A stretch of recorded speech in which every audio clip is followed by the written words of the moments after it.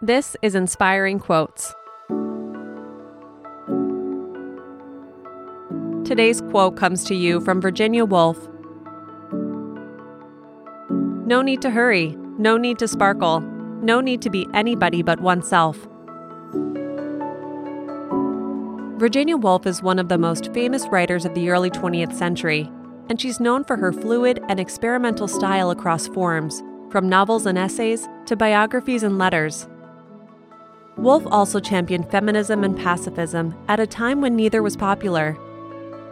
She didn't win many accolades during her life, but her groundbreaking work has cemented her legacy as a literary and social pioneer. Her words here remind us that we can make more of an impact than we realize by simply being ourselves, without pretense or expectation.